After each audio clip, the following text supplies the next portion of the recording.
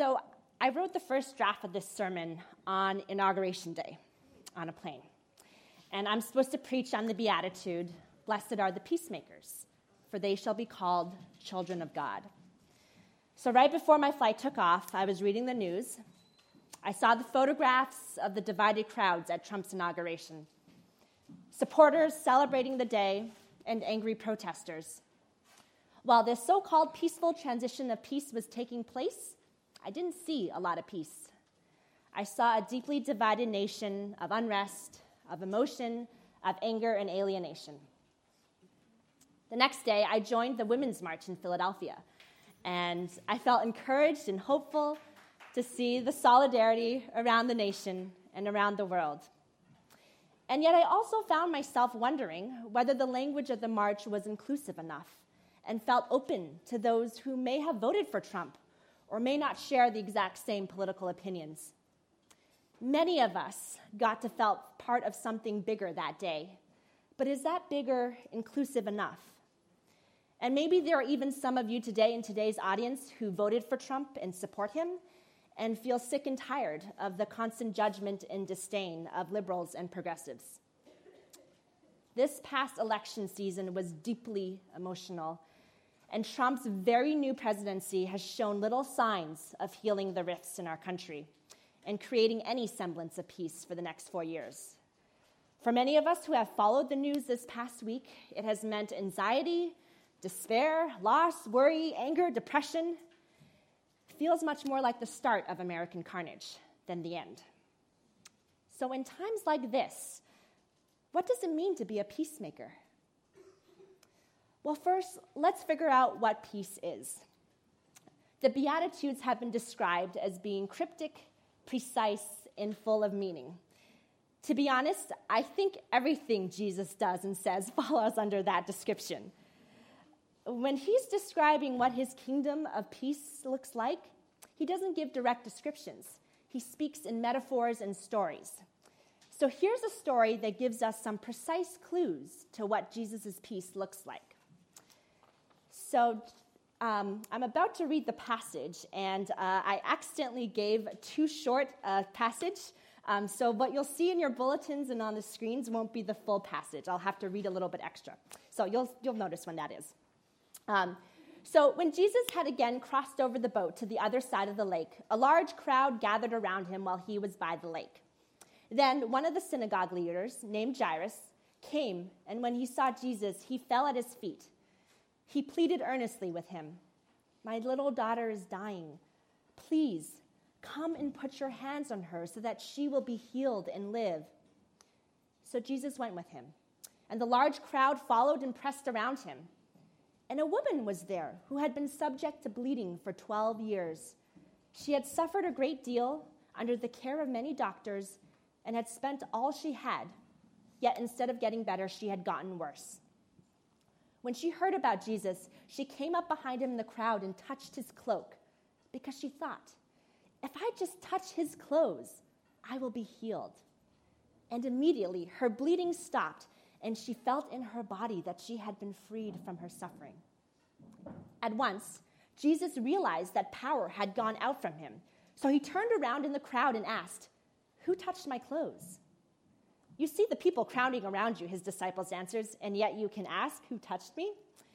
But Jesus kept looking around to see who had done it.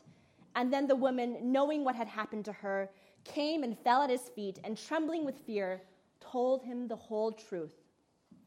He said to her, "Daughter, your faith has healed you. Go in peace and be freed from your suffering." While Jesus was speaking, some people came from the house of Jairus, the synagogue leader, and said, "Your daughter is dead. Why bother the teacher anymore?" Overhearing what they said, Jesus told Jairus, "Don't be afraid, just believe." He did not let anyone follow him except Peter, James, and John, the brother of James. When they came to the home of the synagogue leader, Jesus saw a commotion with people crying and wailing loudly. He went in and said to them, "Why all this commotion and wailing? The child is not dead, but asleep." But then they all laughed at him. So after he put them all out, He took the child's father and mother and the disciples who were with him and went in where the child was. He took her by the hand and said to her, "Talitha kum," which means, "Little girl, I say to you, get up." Immediately the girl stood up and began to walk around. She was 12 years old. At this, they were completely astonished, and he gave strict orders not to let anyone know about this and told them to give her something to eat. So one of the central characters in this story is a destitute woman, someone who had spent all her money trying to see doctors who might be able to heal her from her persistent bleeding, and rather than getting better, was getting worse. Any of you who have had to navigate the health system know how financially and emotionally draining it can be to see doctor after doctor and not get better. And not only was this woman suffering from physical pain, but under Jewish law, she was also considered unclean. That meant that anybody who came in contact with her would also become unclean and would be subject to extensive purification rituals. Also meant that she couldn't have sex. It's a very solid guess that she was unmarried or divorced, which for a woman at that time meant she had very little social standing. She was probably further ostracized since nobody could come into close contact with her. So the word peace in the New Testament draws its roots from the Hebrew word shalom. Shalom connotes wholeness, prosperity, fulfillment. It's peace that isn't just the absence of conflict, but about people being able to live their life at the fullest. This woman certainly was not living a life of peace. She was experiencing physical pain, social rejection, and poverty. So this woman sneaks up to Jesus in the crowd and touches his garment, and suddenly she's miraculously healed, physically.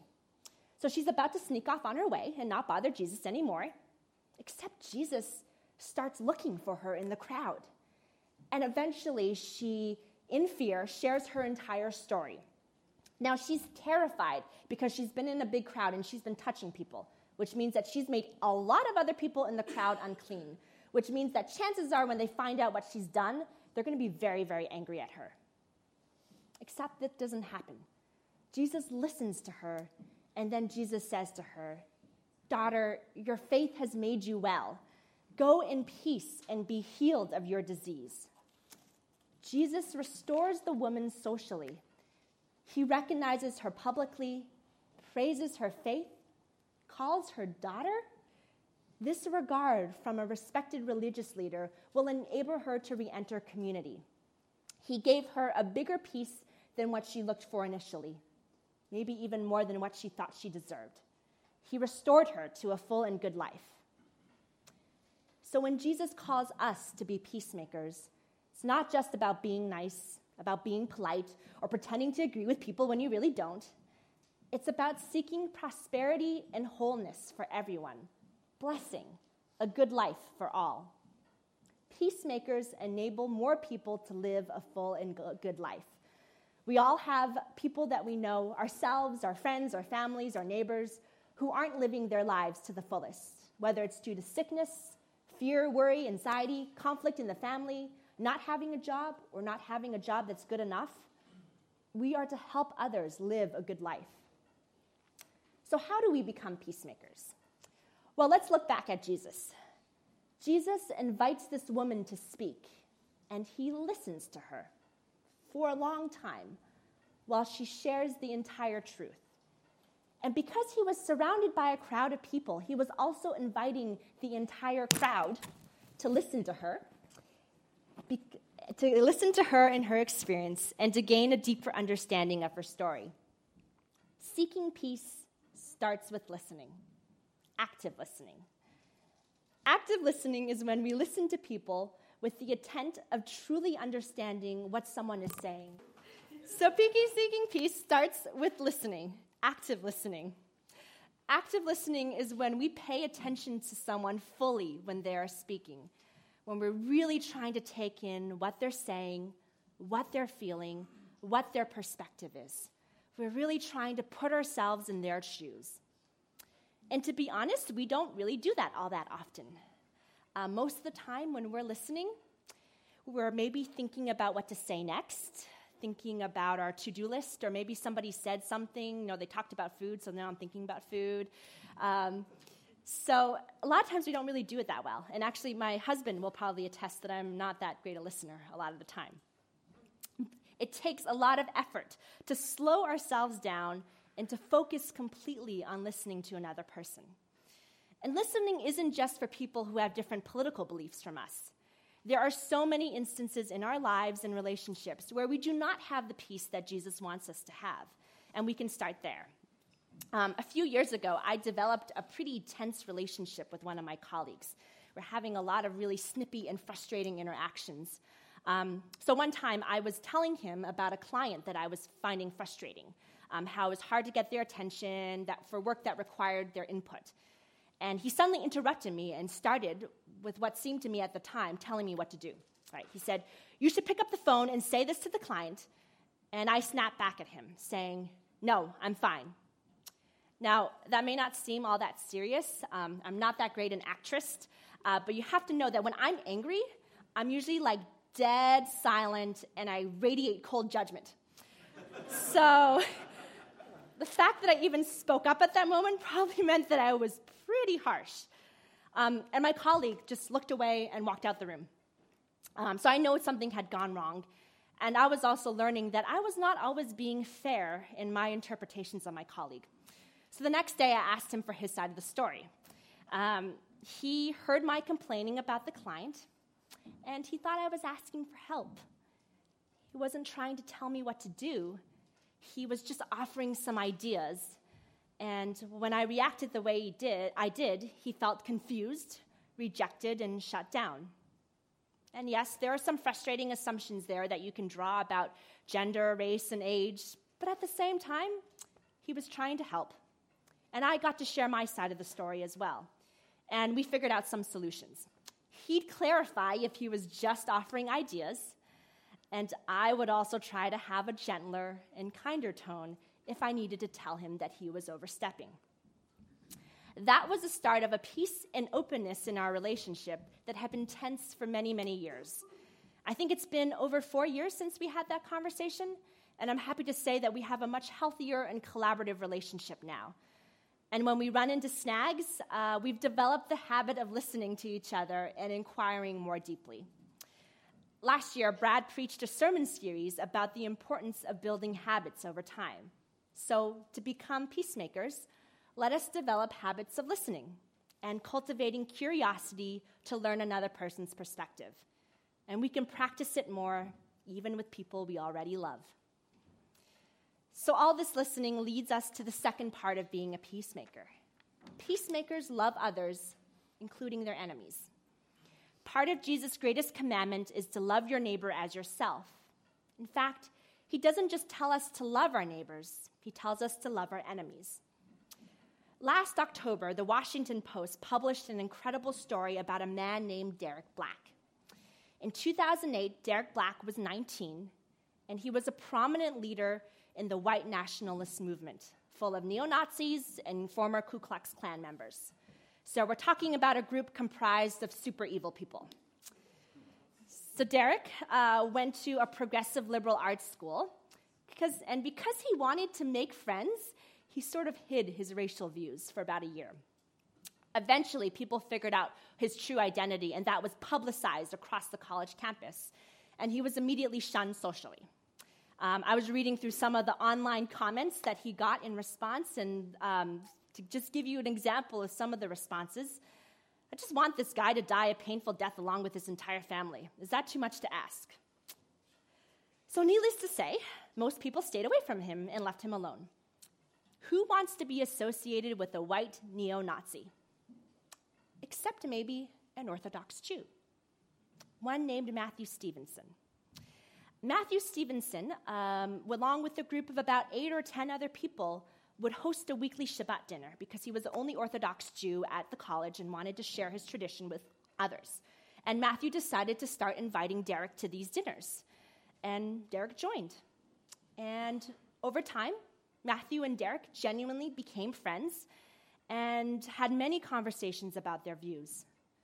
And over the course of many years, Black's views eventually changed.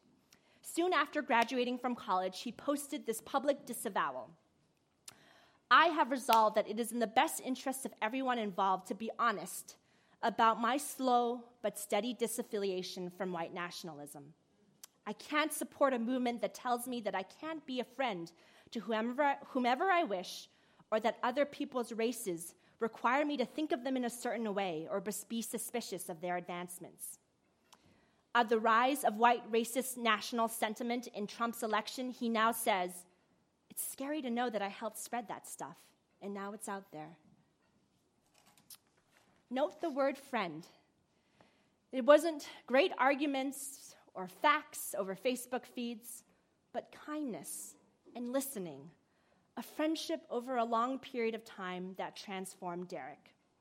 And while this story doesn't go into detail about his friends, I also wonder if Derek changed them. Maybe they came to understand where he came from. Perhaps Derek wanted to feel proud of his identity. Perhaps he wanted to make his father proud, since his father was also a leader in that movement. Maybe he wanted to feel part of a community, part of a battle for what seemed right at the time. Suddenly, white nationalists are no longer evil, horrific people that we share nothing in common with, but rather flawed people like you and me. Walter Wink, a biblical theologian who wrote extensively on nonviolent action, writes, "To write off whole groups of people as intrinsically racist and violent is to accept the very same premise that upholds racist and oppressive regimes." He goes on to say, "Love of enemies is trusting God for the miracle of divine forgiveness. If God can forgive and redeem and transform me, I must also believe that God can work such wonders with anyone." We are all transformed by love and authentic relationships. We cannot judge and hate those who disagree with us. We must build genuine relationships with them, see them as people, connect with them, to not dismiss them or judge them, even if it seems like they are against everything that we are. On Friday, after the election back in November, I was at an annual conference of a bipartisan organization where I serve on the board, and I was speaking with the CEO of a large company about training that we want to do with our company in the spring. When we finished talking about the work, which was a wonderful conversation, she suddenly started talking about how excited and happy she was that Donald Trump was elected president. I was absolutely flabbergasted. Here was a woman of a 1,000-plus person company that I looked up to. She was very smart, very insightful, yet always kind and gentle and listened well to others. And here she was talking about how excited she was that Donald Trump was becoming president. So somehow, by the grace of God, I was able to hold back my emotion and listen and to acknowledge her perspective, her concerns about excessive government regulation, her beliefs in being pro-life, losing freedom, and the costs of health care. I still don't fully understand why she voted the way she did, but I feel connected to her in a different kind of way. I also know that she and I both share the joy of being outdoors, whether that's hiking or backpacking or rock climbing, and I appreciated that she acknowledged my fears about the growing racist and anti-immigrant sentiments that accompanied Trump's rise, and that troubled her as well. I don't know her full story yet, but I hope I will get to hear more of it.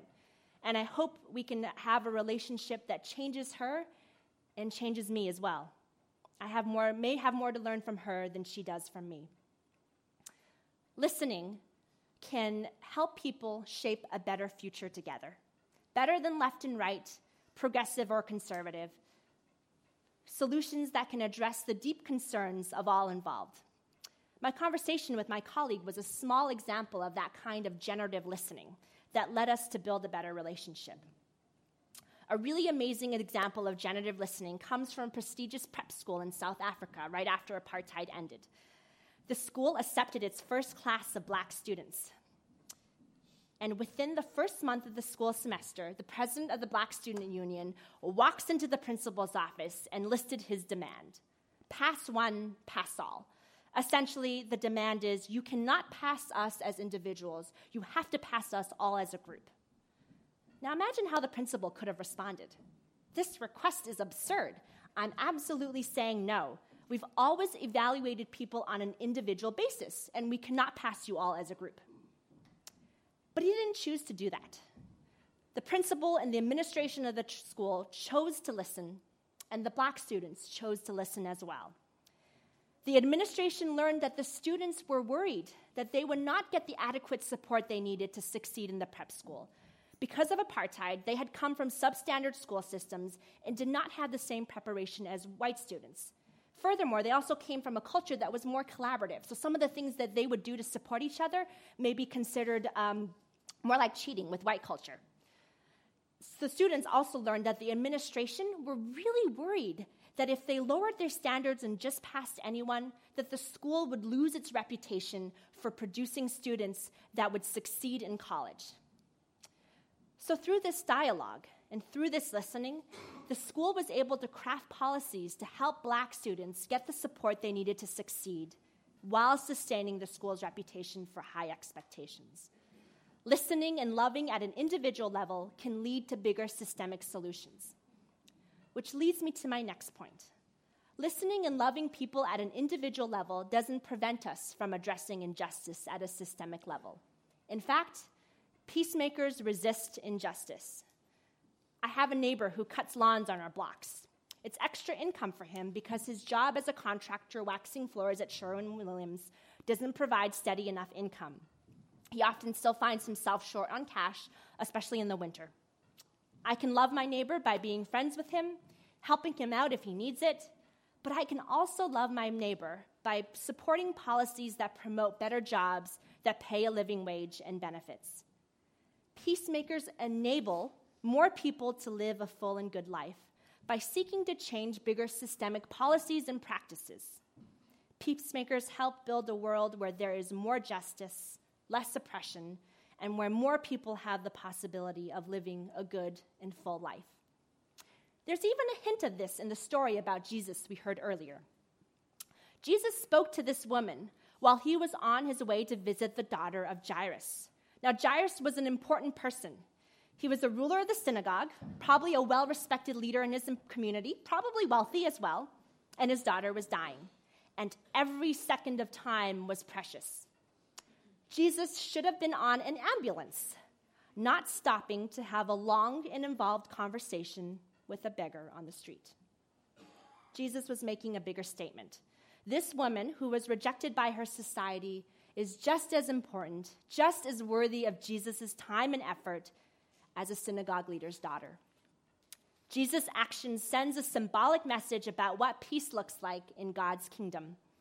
The social systems that say that a disabled, impoverished, unmarried woman is worth less than a well-regarded male religious leader are no longer in place.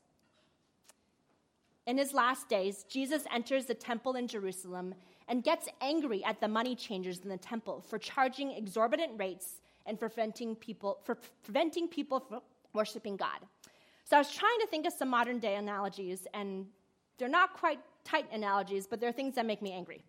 So, rich executives making millions of dollars while people making their products are not paid enough to live above the poverty line. Financial institutions targeting people with deceptive lending practices. Corporations refusing to take responsibility for the environmental damage and major debilitating health problems that they cause. Jesus is angry. With the money changers, he goes in and turns over their tables, he makes a whip, and drives people out of the temple. There is a righteous anger that we can have in the face of injustice that can lead to assertive action. It is not always bad to be angry. Jesus held a deep love for messed up people like you and me, while simultaneously holding a deep hatred for the oppressive systems that we're part of. And while he loved people, he is not afraid to get angry at people who oppress others. Resist the systems of oppression that we have in our world today. Call people to be accountable if they cause injustice. At the same time, love people, those who are oppressed and even those who oppress others, because let's be honest, we're probably both at the same time. Listen to others, become friends, connect, hear their deep story, and write a new and improved story together. That is peacemaking. There are so many places where we need more peace, so I'm not telling you that you need to engage everywhere. Rather, I encourage you to see that an integral part of living a good life is to play your part in changing unjust systems, and for you to discern where and how you may best contribute. So here are some ideas, some big, some small, for you to consider. Remember that big societal changes have come from small groups of people taking bold steps who were then joined by many others. Rosa Parks was an ordinary woman riding the bus who decided to say no. The beginning to the end of Chinese foot binding came about when groups of men pledged that they would not marry women with bound feet. Who knows how God will use you? So see these ideas as a list of possibilities, not a set of things that you have to do or feel guilty for not doing. So here are some possibilities for you. Be informed. Read the news to understand what's happening. Financially support news publications. Or if you read the news a little too much and are constantly feeling anxious, maybe just read a little bit less. I certainly may need to read a little bit less. Be engaged civically. Vote if you're eligible. Protest. Put Senator Toomey and Casey's phone number on speed dial and call them to share how you feel about different issues. Run for public office or support someone who is.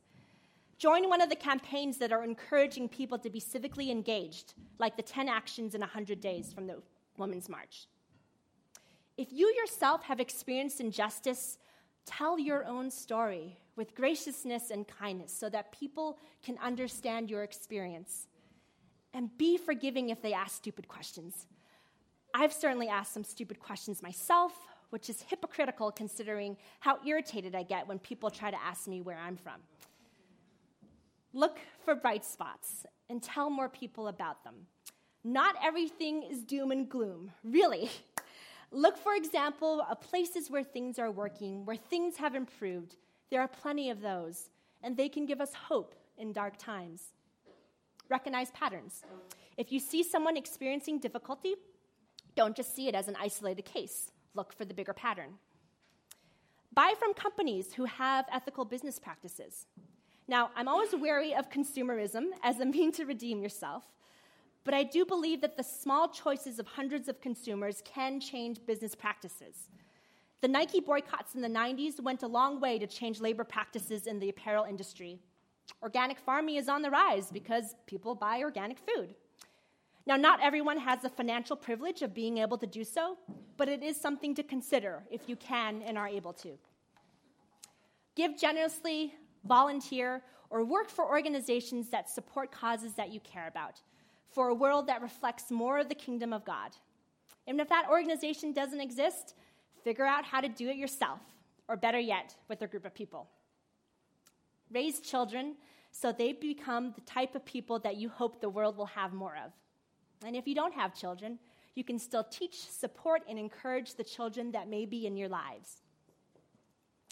Influence the policies and practices of groups that you are part of, whether that's your community groups, your workplace, your school, your friends and family. Speak up if you notice when someone is being marginalized, whether intentionally or unintentionally. Shape policies to be more inclusive. Pray. Actually, I think we should all do this.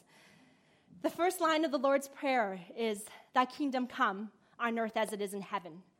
Pray that more of God's just kingdom would come into our world. And pray for those who are marginalized, vulnerable, and experiencing injustice. Pray for our leaders. That feels really hard to do right now, but we're supposed to. Discover something that you care deeply about and dedicate your time to learn about it, understand it, and advocate for it. Frederick Buechner says, "The place God calls you to is a place where your deep gladness and the world's deep hunger meet. Find what gives you joy. That might direct your journey as a peacemaker." Now, that's quite a list of things to consider, and many of you may already be doing a lot of this. So I thought about ending this sermon with a reminder to balance fighting against the system with taking care of yourself and your family. However, the more I thought about it, the more I realized that many people have sacrificed their own comfort, security, sometimes even their lives, to change unjust systems. Jesus tells people to be radical, to lose their life in order to gain it. Jesus gave his own life, and many of his disciples did too. Even Jairus, didn't interrupt Jesus' conversation with the woman, even though his daughter was dying. He was risking his daughter's life. Who knows what God may be calling you to do in times like this? I certainly don't. Brianna's confession last week of things usually work out for me resonated with me.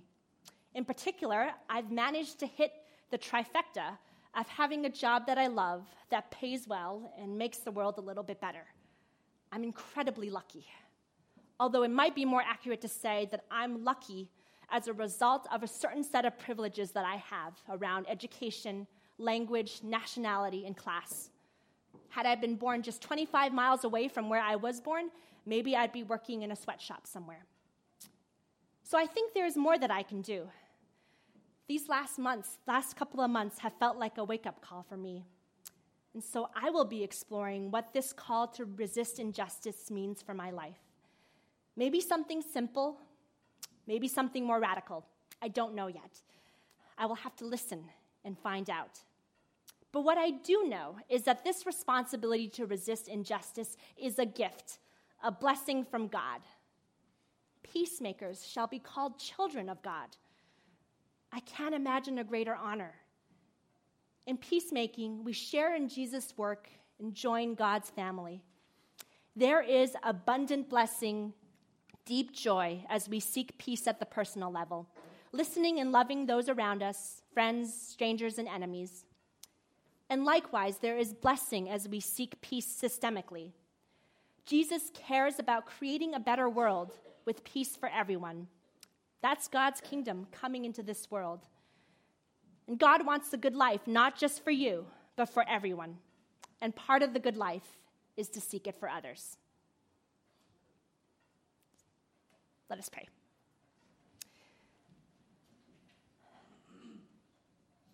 Our Father in heaven, hallowed be thy name.